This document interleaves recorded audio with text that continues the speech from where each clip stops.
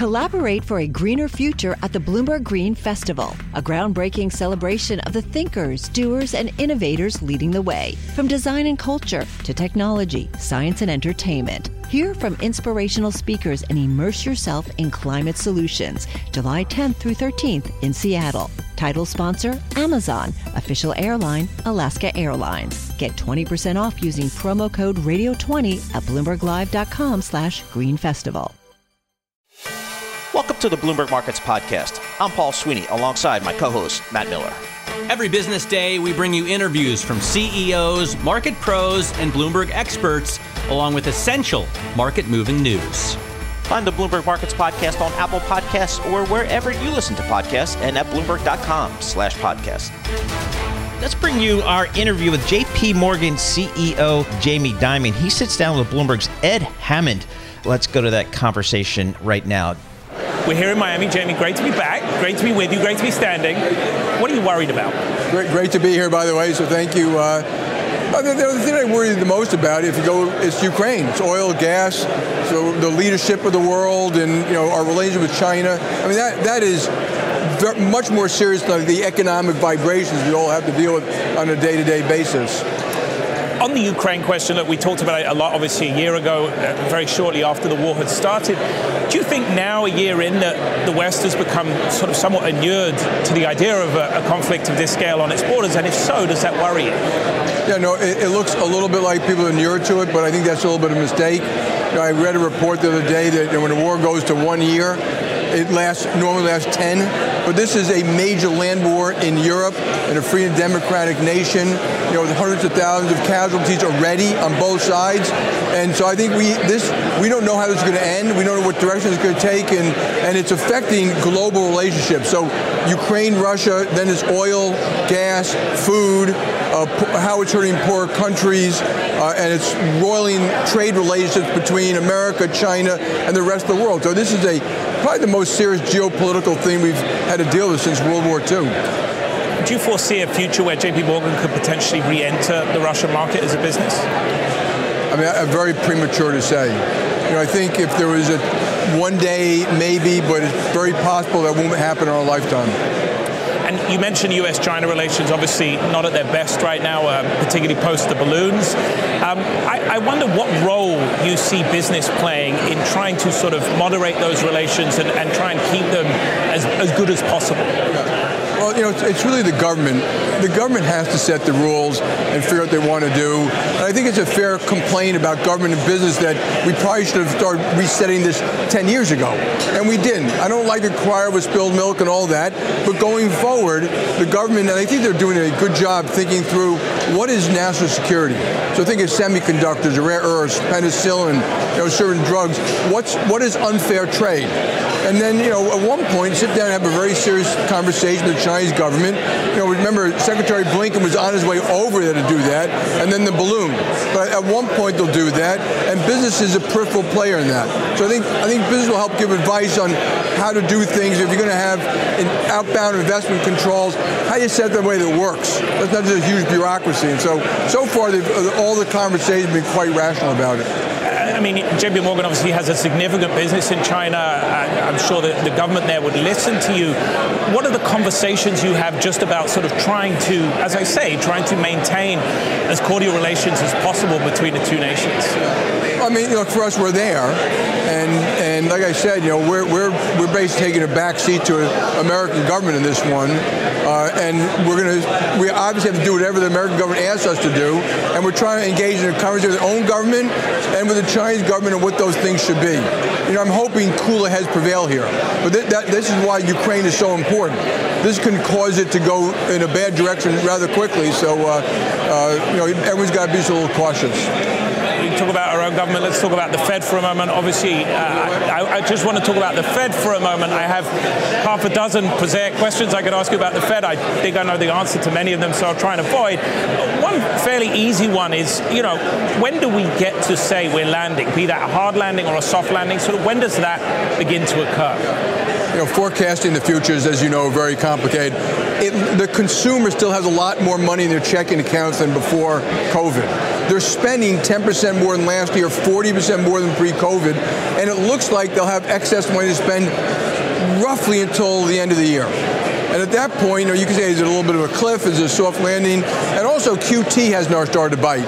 That also is going to happen at one point, probably later this year. And that's when you're going to know what these things do. But we can still have a soft landing. The other thing about all this economic forecasting is Russia-Ukraine. I mean, that can change it dramatically and very, very quickly. Do you think absent Russia-Ukraine, we will have a soft landing? I think it's still possible, but I look at possibilities. Likely or possible? Possible.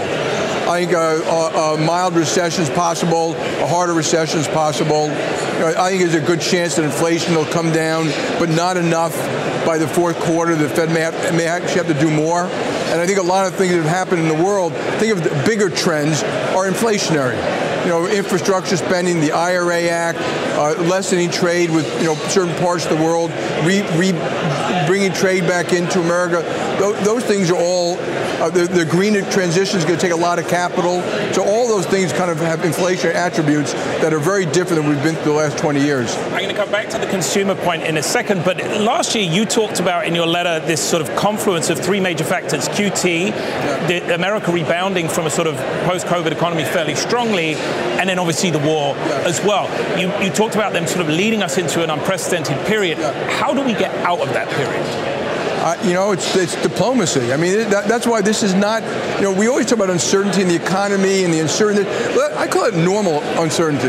The weather's, we know what the weather's like. That's why these things are different. QT, coming out of COVID, the war in Ukraine. I think it's been pushed out a little bit further. I would have thought we'd be dealing with this a little bit sooner, but it does look like some of that stuff is coming to fruition at the end of this year.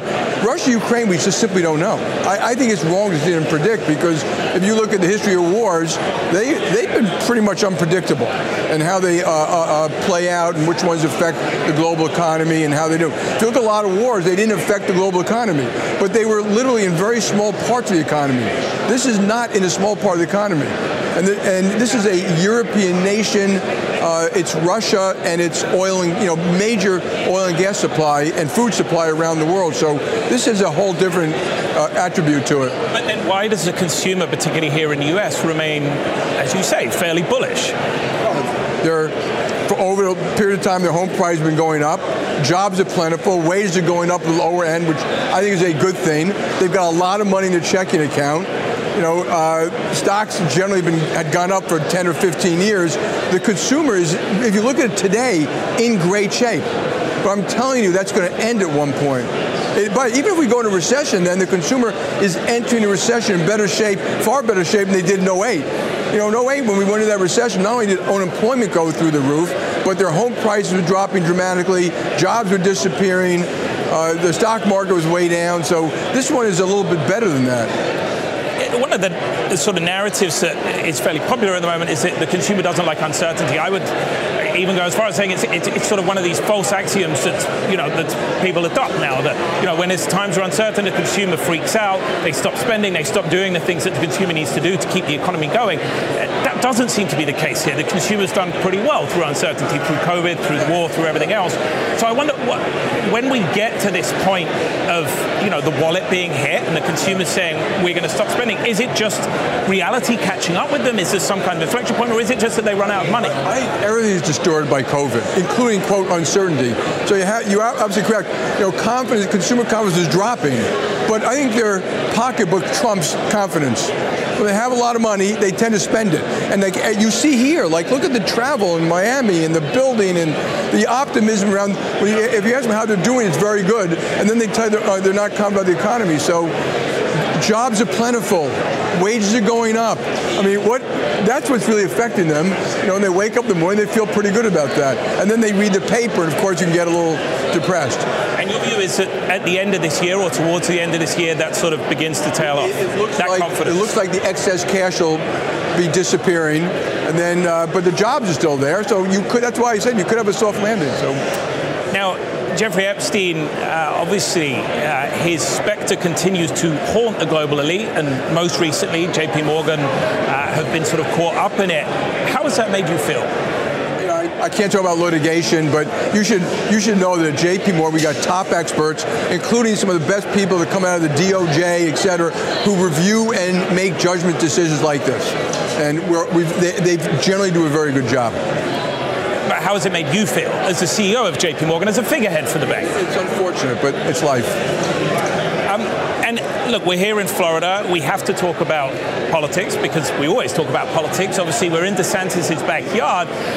What do you make of his, if you like, hands-on approach to business? And is that something you would like to see more of in even higher office? Who's hands-on approach? DeSantis. Yeah. Look, I learn and listen and read and stuff like that. It has gotten a little complicated between business and government and stuff like that. But anyone here knows that I'm a full-throated, red-blooded, American patriot supporter of free enterprise. So I hear the complaints on both sides, but you listen and learn from that. I don't worry that much about it.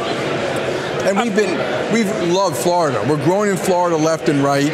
Small businesses, large companies. I've got how many total employees we have here. I'm on my way to Tampa. We've got major operations there. Orlando, major operations. We're opening branches, and so the mayor just joined us at a small business event we did here. We're very pro Florida. And this is long dated Florida. This isn't part of the sort of recent influx of capital into Florida or financial world into Florida, perhaps? Well, I think they've been great. I mean, if you were running the state, you should be thinking, how can I make the state well off for my people? So Florida likes business. They want you to come. You come to Florida, you see the opposite. Texas is the same way. If I was some other states, I'd be thinking about, why do people like going to these states? It's their taxes, it's their pro-business, they want better life for the people. It's not necessarily some of the policies we talk about. So, we now have more employees in Texas than in New York State. It should have been that way, but Texas loves to be there. And when you go there, they're optimistic. They're optimistic here. Pro-American, optimistic, pro-business. Not so much? No, unfortunately, no. Every year there's a sort of tech topic du jour that we talk about. Last year was the metaverse, and I think we talked briefly about you appearing in a non-physical form in the lobby of the metaverse. This year it's AI. I asked ChatGPT what I should ask Jamie Dimon. I was hoping it would come up with a really smart answer. I wouldn't need to write any of my questions. I could get it to do the whole interview for me. So it didn't, unfortunately. It asked what would I ask Jamie Dimon about AI and what it meant for the future of investment banking. So AI is real. This is not crypto? That's not crypto. This is a technology which is staggering. We already use 300 AI. We have thousands of people involved, data, machine learning, natural language processing. We have 200 people in AI research labs, and we're already using it to do risk, fraud, marketing, prospecting, and it's the tip of the iceberg. So, to me, this is extraordinary. And the other thing to keep in mind, there's good use, but bad guys are going to use it too. So it's a little bit of an arms race in how you have to use it to protect your company, protect your clients, protect data, et cetera. And we're fully engaged. And the other thing you have to keep about AI, you need to be in the cloud to use the compute power, fundamentally, that you need for AI. And so that's why the cloud, digital AI, they're all kind of related that way. What was behind the decision to ban ChatGPT on the trading floors? On company-owned devices, that's why you could do it in your own device, but we also allow people to use it within our own firewalls. So we didn't take it away. It's just you have to go within our firewall to use it. And it was just for control purposes and risk purposes. Wasn't a statement of any time. Before we end up, I want to get onto leverage finance. Obviously, that's in large part why we're here to talk about the conference. One of the things JP Morgan's doing at the moment that's very interesting is lending from its own balance sheet, direct lending, if you like. At the moment, I think it's $10 billion is what's been allocated. How big can that business get? Yeah. So, it's amazing. And this is, when you look at something like this, for your viewers, American capitalism, there are 2,000 investors here from around the world. Hundreds of companies still inventing ideas and growing and expanding both in the U.S. and overseas. It is extraordinary. So direct lending, obviously one of the biggest lenders out there, but a lot of the people here are also huge lenders. So, I meet with them all, and direct lending away from banks has become equally in size. They like to think of themselves as competitors. They are. Right. That's a lot. But we deal with competitors and collaborators all the time. So we do direct lending, and all it is fundamentally for your viewers, unitranche, quicker, more flexibility in certain types of covenants, not necessarily cheaper for the borrower, by the way. So you got to look at it, all things. So we've done, I think, 10 billion, 40 deals. We could do a lot more. And, we can work with partners on some of these deals, et cetera, but we'll do what we need to do to compete. It feels somewhat passé to ask you about succession. You get asked about it all the time. I'm not going to do that. But I am interested. You talk a lot about the need for sort of unified responses to global conflict. You talk a lot about things that are needed domestically, whether it's better health, better education, raising wage inequality, or reducing, I should say, wage inequality. It seems very obvious that you could go into public office if you chose to when you leave JP Morgan. Is that something we can expect? I'm not going to go to public service. I love what I do here. You mentioned succession. But you might enjoy it. I think you should practice it a little bit before you go into it. And I feel what I do here is a huge contribution to my country, my clients around the world, et cetera. So, and the other thing about succession, you guys already know that we have a lot of potential successors. So we write about it frequently. Exactly. So, I couldn't add to that. You already know. All right. So. Jamie Dimon, great conversation. Thanks so much for having us. And with that, I'll turn it back to you in New York. That was Ed Hammond, along with CEO and chairman of JP Morgan Chase, Jamie Dimon. Covered a lot of topics. Yeah. For me, the most interesting thing he said by far was that the U.S. consumer is spending 10% more this year than he did last year, and 40% more this year than pre-pandemic. Stimmy checks, stimulus, savings, I guess that's what's driving it. But it's going to run out. He said that excess cash that the consumer has is going to last through the end of this year. Yep, very interesting. So great interview there. Ed Hammond, Bloomberg Television, along with Jamie Dimon, JP Morgan Chase at their Leverage Finance and High Yield Conference down in Miami. Thanks for listening to the Bloomberg Markets Podcast. You can subscribe and listen to interviews at Apple Podcasts or whatever podcast platform you prefer. I'm Matt Miller. I'm on Twitter at MattMiller1973. And I'm Paul Sweeney. I'm on Twitter at PT Sweeney. Before the podcast, you can always catch us worldwide at Bloomberg Radio.